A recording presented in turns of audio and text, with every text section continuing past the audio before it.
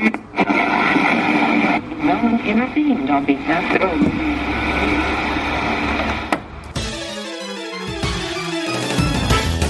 And now, coming to you live from atop the Goldenrod City radio tower, it's the one, the only, Puckle TCG Cast.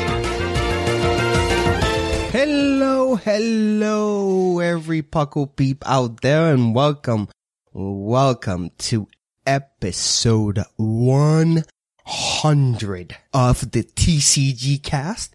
I am your old host, Lord Jushiro, coming at you out of nowhere, back here as temporary host for what is our 100 celebration of the TCG Cast. But I'm not gonna be here doing that alone. Oh, no. I have my beautiful, amazing co-host. First, some say that when he started playing the TCG again, it was the dark ages of Hypnotoxic Laser. It's Sublime. Hello. You're the old cast host. I'm just old. Oh, we all there for sure. Right. Oh, yeah. Whip crack joke there. Sublime. And as you heard, the new host with the most.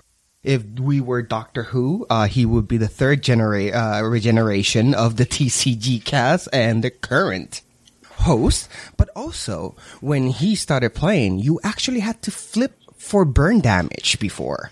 It's Basket.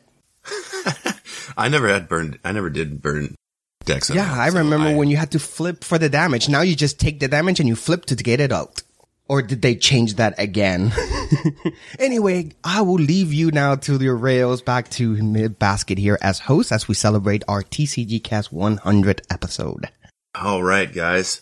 So, Pokemon TCG. It's why we're all here. We love it. It's the most fun ever in the history of TCGs.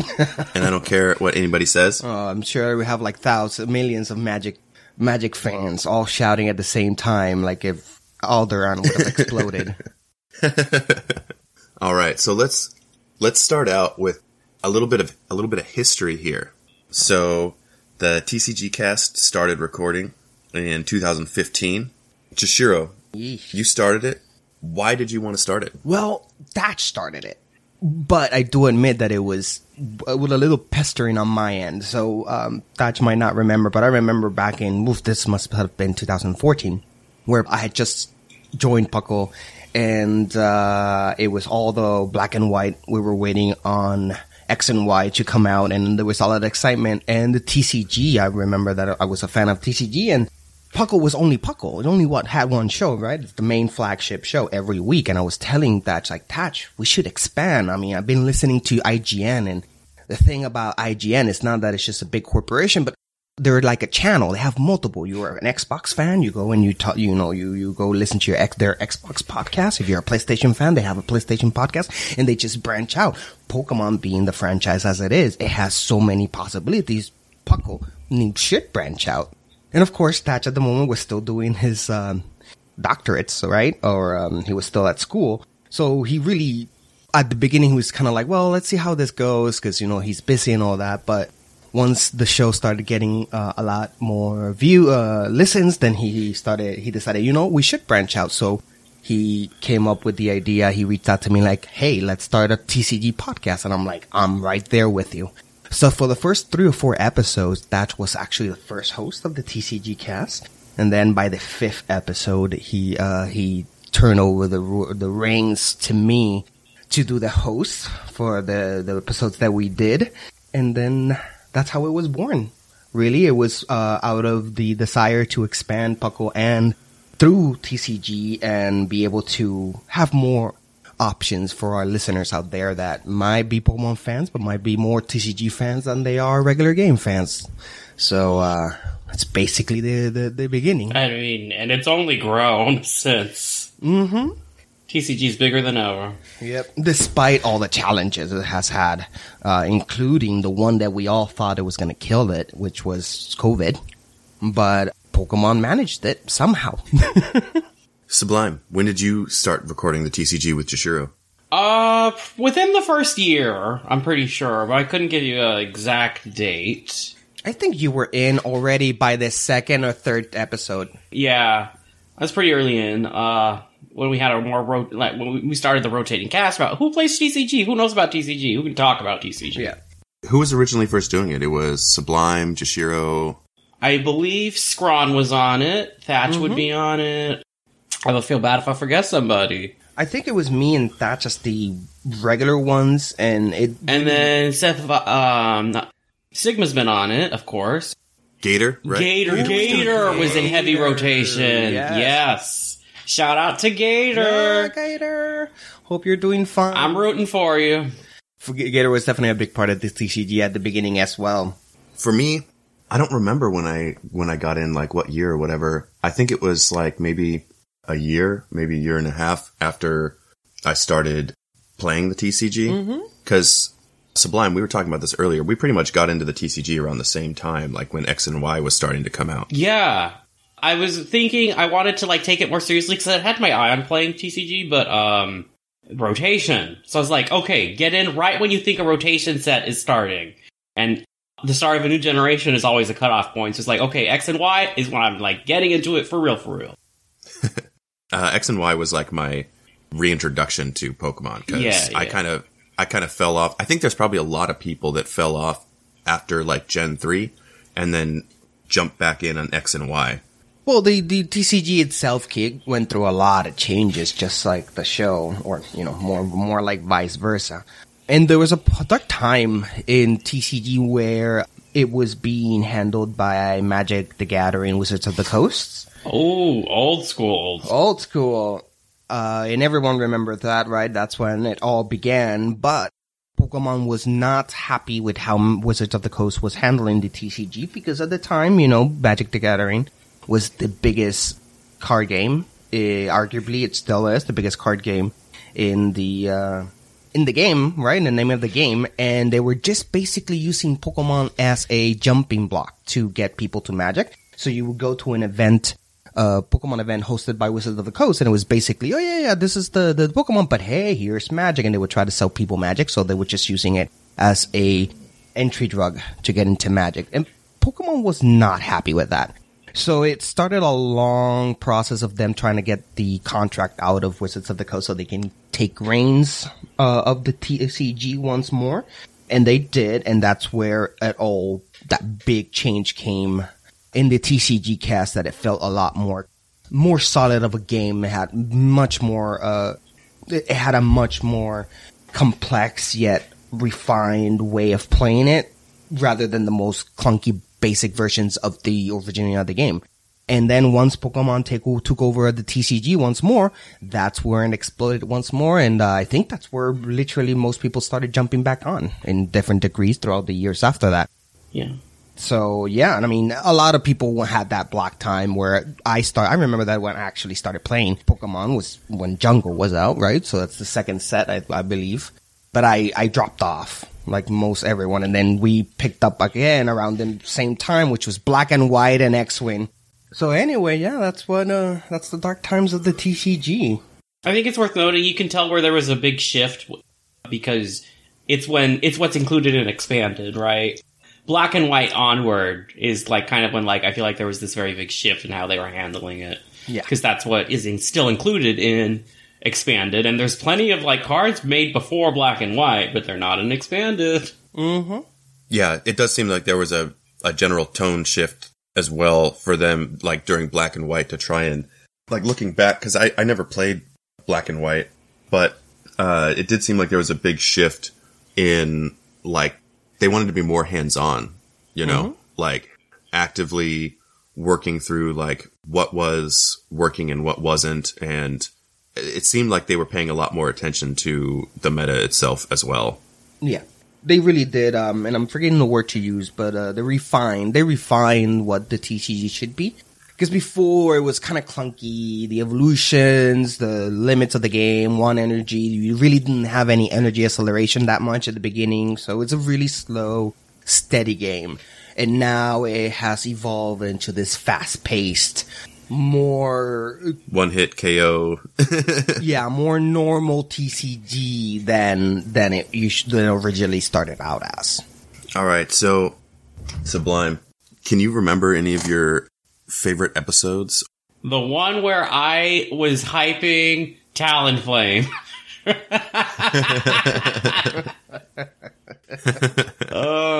Yep.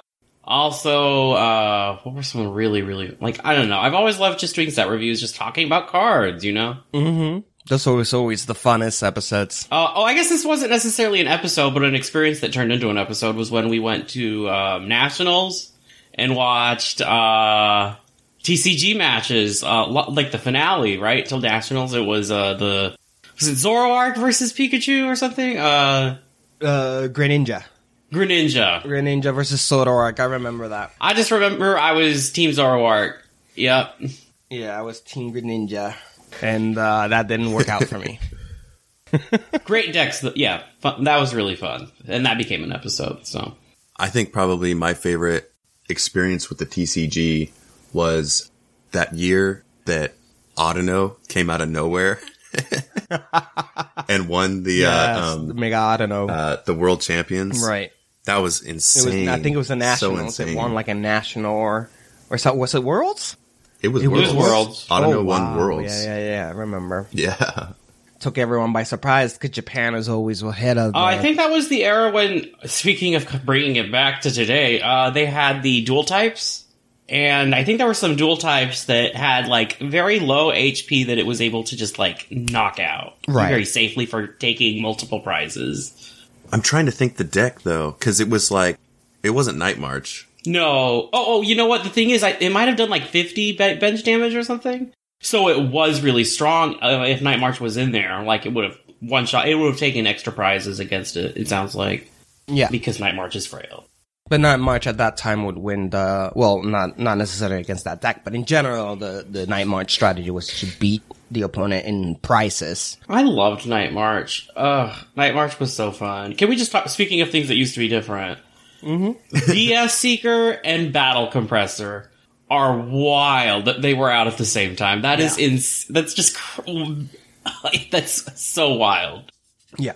That Battle Compressor was such a powerful card, and people really... Yeah, it was extremely strong. And, considering that there were so many Pokemon at that time that were working out of course, for those listening that maybe not were at that time, Battle Compressor was a trainer card, which you could choose 3 cards from your deck and then just throw them away, discard them. So then all of a sudden you get to confirm what's in your prizes, because you get to look through your deck. Mm-hmm. You get to, thin your deck, and you're putting things directly into your discard where, a lot of effects can be used. Yep.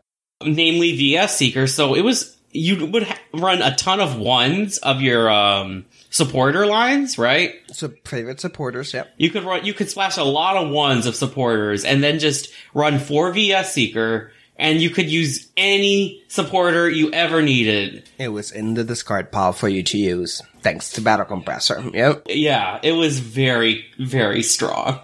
Extremely strong. And it led to drastic changes in the TCG, not to mentioning foremost the ban of Lysander's trump card, which was insane how that operated with VS Seeker. Basically, Lysander's trump card would let you put your whole discard pile back as your deck. They would just start all over, leaving the Lysander trump card in the discard pile, right? However, that didn't really work when you had VS Seeker, or I should say it worked too well when you had VS Seeker, because you could consistently get your deck back. Consistently. So it completely eliminated one winning objective, which was when your opponent runs decking out, running out of cards. With Lysander's trump card and VS Seeker, that was just not possible. The players can continue on forever playing if necessary, which led to Pokemon taking the initiative to ban Lysander's trump card because of the combination of VS Seeker and it. It was just crazy times. So I looked it up, and it was Night March. So Audino was just doing its random damage. Yeah, because it would do enough to knock out Joltik. That makes sense, yeah. Mm-hmm. And it just did, it did like a wide spread too. It was fantastic. You're talking about the Mega Audino, right? Yeah. Yep. Ugh, Megas were bad on the whole, though. Glad that was... You know how they do a different mechanic each year? That was one they really had to, like, salvage. Remember when they added Spirit Links? Yep, Spirit Links. Oh, yeah. Try to salvage, yep. Because, like, for 4 sets, they're like, why is no one using these Megas? We built the entire, like, theme for the next year around Megas. And I'm like, well, then you should have made them playable. They're such a loss in momentum that they had to be really worth the payoff. Right, you would lose a turn. You couldn't attack whenever you evolve into a Mega, which made no sense, number one. Your turn just ended, yeah. Because that's now how the game operates. A game actually gives you the evolution as a freebie. Right? If the Pokemon can Mega Evolve and it has the item, immediately as it's out, he will evolve. Or the minute you choose to Mega Evolve, he will evolve first. So the mechanics didn't work that way in the TCG, where it was the opposite. It's like you had to use a turn, and in any turn-based game, you would know that taking turns is the name of the game. So you don't want to lose a turn just because you're evolving. So until Spirit Link wasn't really released, it wasn't viable to play Megas.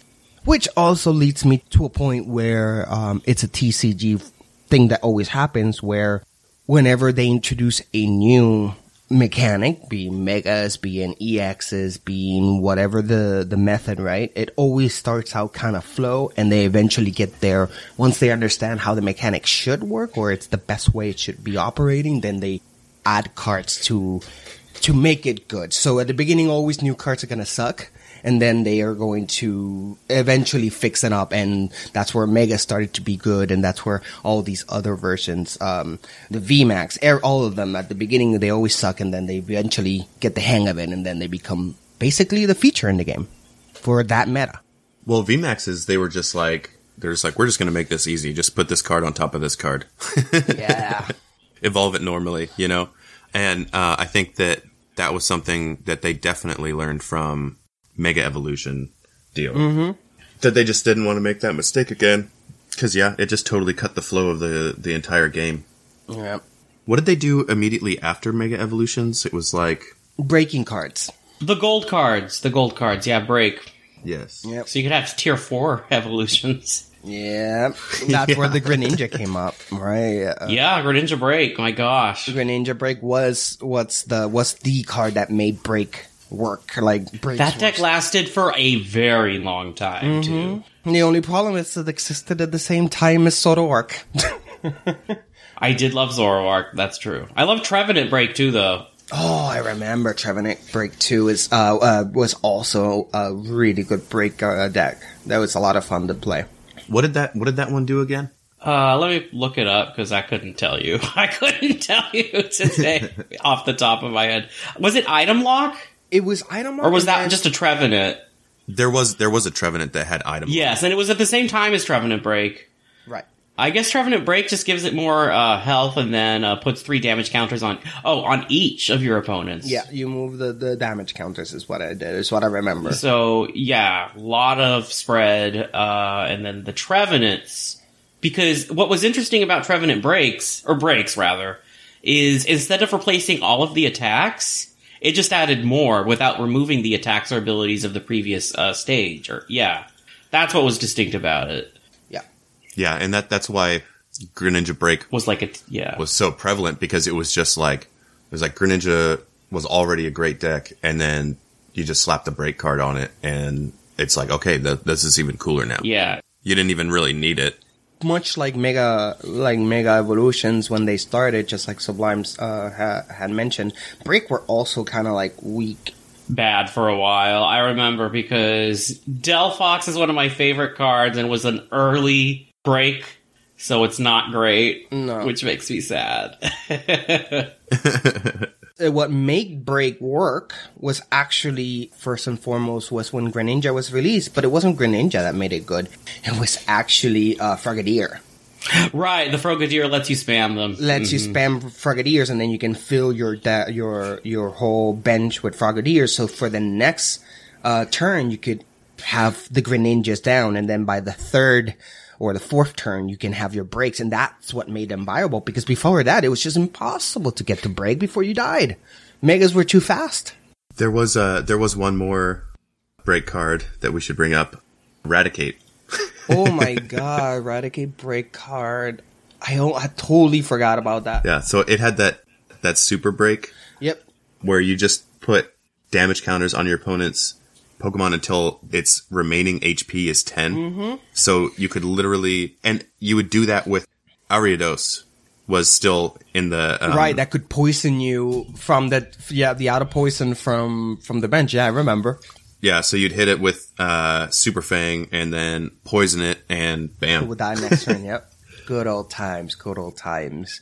More speaking of things that have changed throughout the years, how many types has poison have?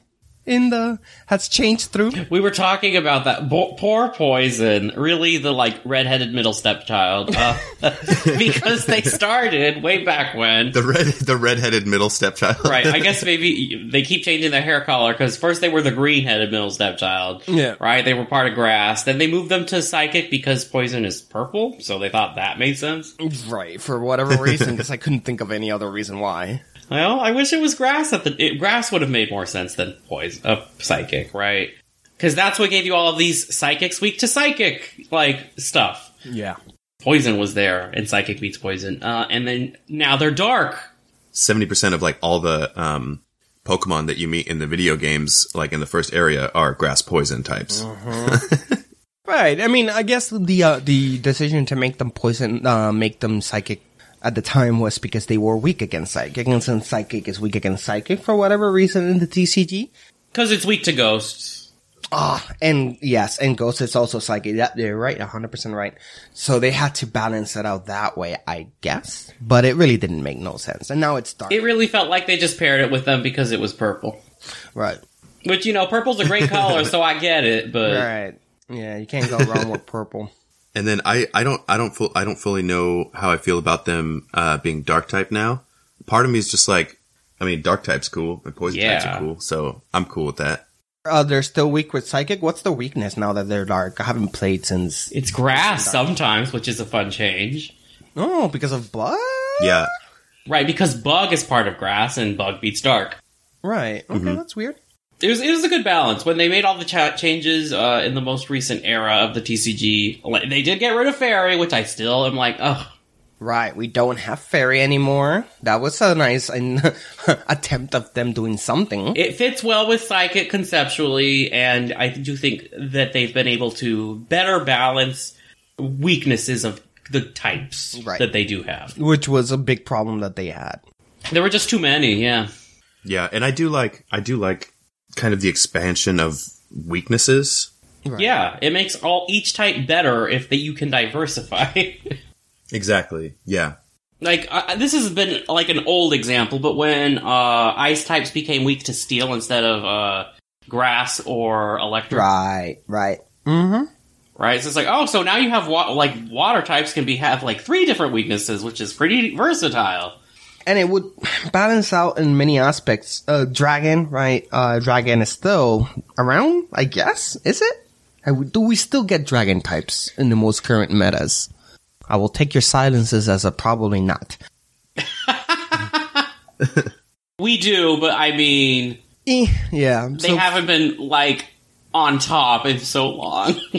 Yeah, I think the last dragon type that I remember was Rayquaza. That was actually doing well. Yeah. I mean, the TCG has never been nice to dragon types, I guess. We used to live a time where double dragon energy was a thing, and we had no good dragon types, and then once it was out of rotation, then we had good dragon types. Oh, I wanted double dragon energy to work so bad. Right, and it's why? I wanted it to work so bad, but there was just nothing worth using. There was nothing. There was no good dragons, and when finally some good dragons started to come out, it was already out of rotation. It wasn't around the same time. It's kind of weird. I'm I don't know what they're doing. Giratina EX. Yep. Chaos Wheel. Oh, yep. That was a dragon. Yes. And that was a deck, but I don't think it was at the same time, or I didn't use it. It didn't last long. It lasted 3 months before the double dragon energy got rotated. Yeah. Bummer. Yep. Those dragon decks that suddenly became viable for that moment, and we started playing them, and then by the rotation, it's okay, now they're all dead. because they all worked with double dragon energy, and that's out of rotation. So, and in Pokemon, like any other TCG, the deal of the game is speed.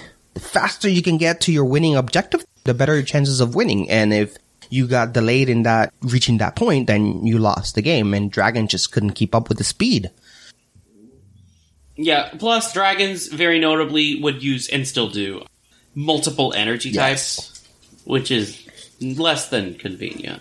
Yeah. Yeah, that was always kind of an odd thing for me, because it was like, I remember someone explaining when I first started playing why dragon types had all those different color combinations. And at the time it made sense because there was double dragon energy, because they're like, oh, you know, they're like, they would be too strong or whatever if they didn't have all these different type requirements. But you can bypass it by using the double dragon energy. And I was like, okay, yeah, sure, okay, whatever. I guess that kind of makes sense. Yeah. Dragons were good when they first came out, actually, which was during Black and White. It was a big deal they added dragons. Yeah. And they were treated as, like, because Black and White, dragons were, like, a very strong type just as Pokemon. Fairies didn't exist yet, right? Mm-hmm. So they were kind of introducing this new type. So look at this new super strong but hard to use type. And that dragons are no longer top of the food chain like they used to be, but they kind of remain as, like, this relic of the past, almost, of the TCG. They've changed so much, right? But dragons still don't use, still use multiple color types for their energy. Yeah, I believe that their attempt to Dragon is to copy what Magic the Gathering did with the multicolored cards. And it's funny because they're both gold. Because that's how the multicolored cards are in Magic as well. And they're cards that typically in Magic you only have one color per card, but these multicolored cards came out where you needed multiple type of lands, mana, or to use, and they would be a little bit more powerful than your regular other cards, but they were like Sublime said, very difficult to use because you had to use. But also their attempts of having more multicolored decks in Pokemon as well, because going multicolored is not always better than going single color. Again, that comes back to speed. If you depend on only one type of energy and you can make sure that that type of energy is the one available in your deck consistently, you won't find a turn where you're like, need a fire energy, but you came across a water energy and you can't do anything about it. And I guess these dragon cards were modified to encourage people to have multicolored energy decks going on instead of single psychic, single water, and so forth. And they did help for a while. Garchomp was real good. Exactly. The original Garchomp. Yep. But like everything, once the meta keeps going, it takes too fast. Yeah, it went too fast, and dragons never really caught up. A couple dragons make peaks into certain decks, and some dragons were strong. The Rayquaza, Rayquaza era, we could all remember, for instance. Yep, Roaring Skies. That oh set God, no, was a not that game changer. Shaman. Wow, no. Shaman, yeah. That card was so expensive. Was it Sky Stadium? The one that let you have like 7? They let you have 8 on the bench, yeah. 8 on the bench, yep. Yeah. Good old times. Good old times. Yeah, there were some really nice meta shaking decks or sets that came out during the X and Y era for sure. Mm-hmm. What was the one that had the Versus Seeker and the Battle Compressor? Battle Compressor, Psychic Terrain. I think those all. And I think all of those cards came in, and all the Night March as well were all in. Phantom Forces, I think. Yeah, Phantom Forces. Yeah. Mega Manectric was the energy acceleration. Same set, yeah. Oh, yeah, that's right. I totally forgot about Mega Manectric. That was the first set of Megas that I think had Spirit Links too, which is why it was actually good. Yeah. Phantom Forces definitely was the set that kick-started X and Y into the meta that it became, and it really got its stride at that point. Before then, it was kind of clunky. Black and White was still pretty much the name of the game until Phantom Forces came out and made Megas viable. Yeah. Oh yeah, and Phantom Forces even had that line of Zubat, Golbat, and Crobat that would... Oh yeah, the damage dealing ones, the counters. Yeah. Yeah. A very fun mechanic that keeps coming back. We love to see it. Yeah. It's fun to see how they reinterpret old things with new colors and, try to change them, keep them up to date over time. Oh my gosh, Dark Patch is back. Can we believe? What a throwback. Wow, Dark Patch, yeah. Now, double colorless, that was a thing? Is it a thing again, or... Don't remind me. Maybe someday, but not anytime soon. So double colorless was... I remember the day when... The day that came that was rotated out and how much of a huge deal that was. Because double colorless has existed since the first set. It has always been present in the TCG. It always was part of every single meta. It was one of those cards like Potion. We just thought it was going to be there forever. And then Pokemon said, no, we're taking this away now. We're doing some big changes. We're having Big to old restructure. changes. We're restructuring the company. There's going to be some big changes coming down the pipe. It's more balanced today, I think. I do think that it was. It's like I think they were able to, thanks to rotations. Like obviously they can kind of. It's like raising a bonsai. You can kind of control what grows and what doesn't. Right. So it's just exactly how you want, and I think it's basically how they want it at this point. Things seem to be more archetype specific now, And that's a common thing that they've done, is to give archetype specific support, like Rapid Strike, for instance. Because during Sun and Moon, there was a lot of support for Ultra Beast, And you could build like a Beast Box deck, right? And now it's like, you can make all sorts of decks with Rapid Strike support, Yeah. And instead of there just being a universally good double colorless energy for all, it's like, well, get the really good stuff from something that can get you really good stuff. Right.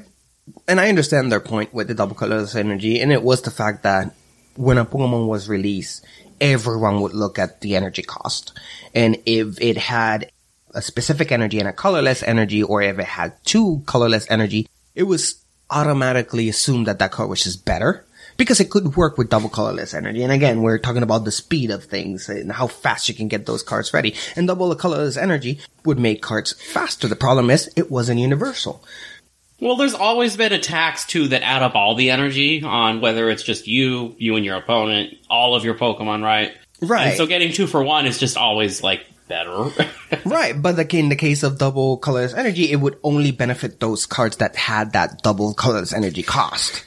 So if the Pokemon didn't have that double colorless energy cost, it was automatically assumed to be a bad card because it couldn't work with double colorless energy. And Pokemon's attempt to just get rid of that requirement that the metagamers had was to remove double colors. Okay, if you consistently are looking for Pokemon that could use double colorless energy because that's the meta and it has been since the founding of the game, then they removed it so Pokemon that cost 3 energy to be one specific energy and 2 colorless wouldn't be able to set up faster than 1 energy, 1 colorless card. So I understand from a revamping kind of point of view why they did that. It's just that it hurts so much because they didn't change the cards at the time. We still had so many Pokemon that were operating under that 2 colorless method that it just really hurt many players. But like always, things change. Yeah. There's often new solutions to different problems, or slightly changed, which I like. The new set has something that reminds me a lot of the bike. Y'all remember Bike? Acrobike? Oh my god, yes. Well, now, yeah. So, now they have a new thing where you can kind of draw one, and it might discard something to draw the next one. Okay. So that reminded me, they always, reinterpret old problems, new solutions. Retreat costs, right? There have often been archetypes that get around retreat costs in various ways. Right. There was the Floatstone plus Zoroark era. Y'all remember that one with the free retreat Zoroark? Floatstone was so needed in almost every deck. And if you're even older than that, there was the Keldeo, right? Yes, the Keldeo that would just jump in whenever you needed him to. Oh, yeah. Yeah, with Floatstones. Mm-hmm. And then sometimes it's reduce the retreat cost of a certain type. Or, there have always been different ways to solve problems. So, double colorless energy has been solved in other ways. You have, the triple with certain limits. Exactly. They might have type-specific advantages that accelerate energy. Always has been, right? Whoever gets the best changes year to year. My goodness, Fire for so long was just that engine. as Yep. we all know. Yes. It would literally burn through its energies. They had it coming. They waited a long time. Fire was Yeah, they not good deserved for that. so long. They deserved it. They had it coming. They had it They coming. really did. They really did. But yeah, I do like that even without double colorless energy, like, there's still plenty of things that are very fast and strong, so it's not the end-all be-all. Nothing is. I think that's what the rotations have proved, is nothing is sacrosanct. Nothing. When a Joltik can just destroy anything in its wake, That was great. That was great.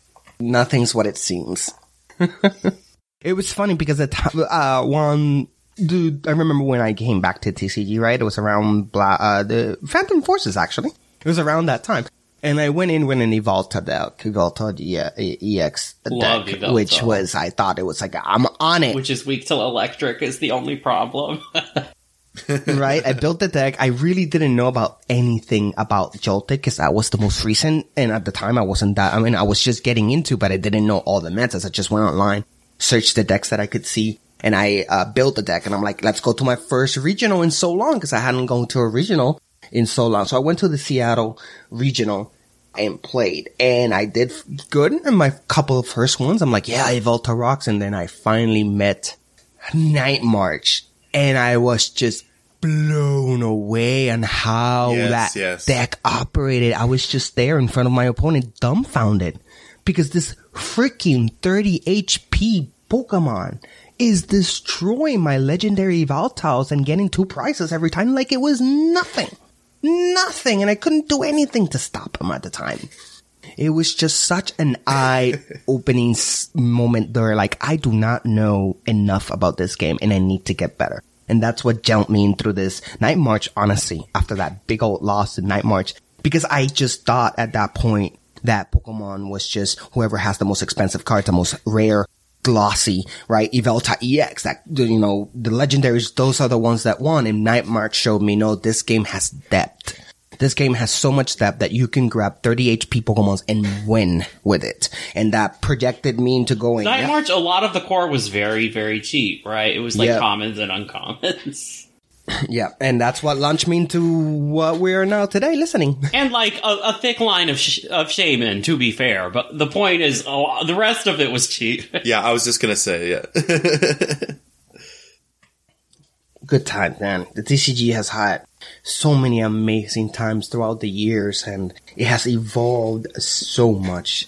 Now we have a new game, right? I haven't even tried it yet. How is that going? The new online game. I honestly haven't played online in a while. I've played a few times with friends in person, but with COVID, like, that fell through a lot. It's honestly, I've been keeping up and basically just observing because of the whole COVID thing. I feel like that's what a lot of people have been doing. Oh yeah, you know, for sure. Especially with prices, you know. There was definitely an inventory shortage for quite a while, and we all know what happened. We all know. We don't need to go over it. We all lived through it. Yep. Right, but that has definitely also been one more thing to deal with when trying to get physical cards. Yep. Yeah. yeah. I want to go over it. We Who are can. these jerks? Who are these jerks buying all of the Pokemon cards so that all these prices skyrocket? They're inflating it. They were inflating it so that they could sell it for more money. Yep. Just such trash. Yeah, it's not people who want to play the game, it's people looking to make a buck, which is a bum. It is a bomb. It happens. It skyrocketed at the time of COVID, so it had to do with a lot of people losing their own work, right? Losing their own jobs and having to. You know what? I had not even been thinking about that. I was just thinking about me, but Jashiro, you brought me back down. Thank you so much. You right. Wait. Say that again. What part? The part that, like, it may have been driven by desperation for some Right. people. Yeah, During a exactly. very, like, hard economic time during the pandemic. I mean, I'm not saying that that's not a possibility. That wasn't everybody, though. You right. If I have enough money to buy, like, just boxes after boxes after boxes. Yeah, absolutely. I should be probably putting that money somewhere else. Yeah. If I'm really struggling that hard. But not crypto. You know what I mean? Oh, God. I can't believe that's still a thing. That's so funny. Well, is it? Is it though? I'm not talking about like investing. I'm just saying like, I mean, cause those boxes, how much are those boxes? They're like $75, right? Or Up to 100 something. Yeah. yeah, like 125 to 75, depending on like whether, like if it's brand new or whatever. Right. And yeah, I mean, that's a lot of money. You buy 10 of those, you're spending more than $1,000. Like, Yeah. No. 100%. I'm not saying there might not be somebody who was doing that, but I am saying like, this is not, the best way to do that. So Oh, yeah. If a grocery store suddenly gets looted, the loot happened. I mean, it could be driven because of poverty levels around that grocery shop where there's just not enough food for everyone. So you might think, hey, these poor people were starving. But the loot still happened, and that's understandable. And not everyone who was looting was starving, that's for sure. I remember the looting that happened early COVID, where this Target was attacked and everyone was going in, and my hero there was the guy who was leaving with just the Lego Millennium Falcon. He was caught on camera. Everyone leaving with foods, big TVs and stuff like that. And the guy just leaving with the Lego Millennium Falcon. It was my hero. But no. priorities, I guess. Priorities. But back to the point is that, yes, because of COVID, it did drove sales to incredibly high margin that people just couldn't keep up unless you had money. And I remember when McDonald's had that promotion where they had some TCGs and you couldn't get them because people would go freaking to McDonald's and just buy all the cards because you could do that before that. And they stopped it because of this. They stopped doing that, and then they started buying like ridiculous amounts of Happy Meals. Yep. You know what I do got in my room right now is, speaking of toys from McDonald's, though, the gold tins, or was that, the gold plate one? Yes, of course. Oh, yes. Yes, that I've was got a gold plate McDonald's. Charizard in my office. Yep. I had the Blastoise, I think it was. And the Pikachu, of course. I think it was Poliwhirl. I loved the Poliwhirl. I don't know where it is. I should have one. I think I had Poliwhirl. Good old times. Give us that, honestly. Give us more of those. Then scalpers won't take them all. They won't be interested. Speaking of promotional weird cards and scalpers, y'all remember the Ancient Mew card? Oh yeah, I have yeah. it. It came with the DVD or the VHS, actually, but we're not going to age ourselves like that. Right. We don't got to talk about Too that. late. So, funny story. So, when the movie came out in Japan, right? It was the Mewtwo one, yeah? The very first? Yeah. Before there was a thing called Wi-Fi. Exactly. Before the time where Wi-Fi, where internet was only through cable or the phone modem. My mom was always on top of technology, right? When we were growing up, I'm on the first in my neighborhood that had a PC at home. We're talking about early 90s kids, or mid 90s, I should say. And by the time movie came out, right, in Japan, which was 2000? No, Pokemon 2000 came out in 2000. I would say it's 99, I would say. So when that movie came out, and no way, it was for 2000 because that card was released for 2000. So sorry. So anyway, for in 2000, when that card was released in Japan, it was marketed online like, this is a super rare card and you won't be able to find it anywhere and it's Ancient Mew and blah, blah, blah. And I remember I got so excited for it. And my mom, secretly bought it for me through online. And I had it. I was so proud of my Ancient Mew, and I thought this card, and I think it cost her like $100 to buy. And I was so proud. And when that card was released in the US, I was so frustrated because all the value just poof disappeared. Now it's promotional in US and everyone could get one as long as they were available, and it's like the value dropped so hard. I was like, oh my God, this sucks. But it is the nature of the TCG always. Well, you can always take the hipster way out and say you got it before it was cool. Exactly. So, we need to talk about how friends don't let friends play fossils. We really do. Unless they have archaeologists. Come on. Yeah, you know what? They had some. Not all fossils are in the same boat, but so many of them were. So many of them were. How many fossil decks did you try to run? Oh, Shiro? God. I know there was at least 2. Yes, I don't even remember the details of all of them. I remember I had a Tyrantrum deck that I loved, but I've always tried to make fossils work. For if you guys have heard me recently in the main cast, I mentioned that my love for fossils has only grew as I grew older. I just love these fossil Pokemon. As we become more and more like fossils. Exactly. Yeah, as you're becoming closer to becoming a fossil yourself. That's 100% right. As more as I've become a fossil myself, I've become more in love More with these respect. fossil Pokemons. Not the newest ones, not the Sword and Shield ones. God, I hate those fossils, but the ones before poor those. things. Yeah. And I've always tried to make him work in the TCG, but they have one severe problem for those at home that don't know, and that is that they depend on trainer cards to work because they come from fossils. So their basic Pokemon is always a fossil. And that, ladies and gentlemen, has a lot of issues because it makes them really slow. And that's been since Fossil Set, speaking Yep. of, which was the 3rd set. It goes all the way to the back of the history, you know? It goes all the way back to the 100%. start. And you couldn't really accelerate it because you had to put that fossil down and you had to treat it like a 30 HP Pokemon with no attacks, which was on your bench for a whole turn, just waiting to be sniped or dragged in by, how you call it, what was the Lysander? Dragged in by Lysander, dragged in by any other type of cards that would just allow you to switch your opponent's, your opponent, lets your opponent switch your own deck. And then you just couldn't get there. Now, there have been some advantages, like we have mentioned the Archaeologist, which allows you to like fill your bench with fossils, which makes it a little easier to get those stage 1s and stage 2s on them. But it's always been a hassle to play for poor fossils.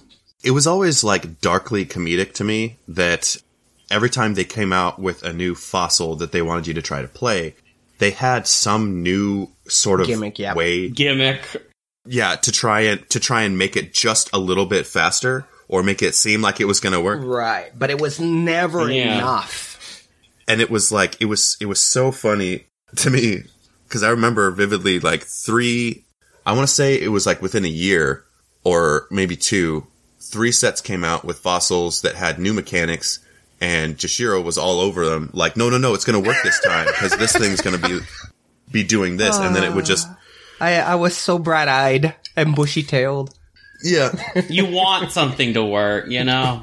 Yep. yeah, and it would just kind of fade like into non-existence, and then it'd be like, oh yeah, Jashiro, how's that deck working out? And he's like, I'm not playing it anymore, or something like that. At that point, I was still streaming, right? We had a part of the TCG was streaming, and I would stream, and I would try my best to make those fossil decks, especially the Tyrantrum one, work.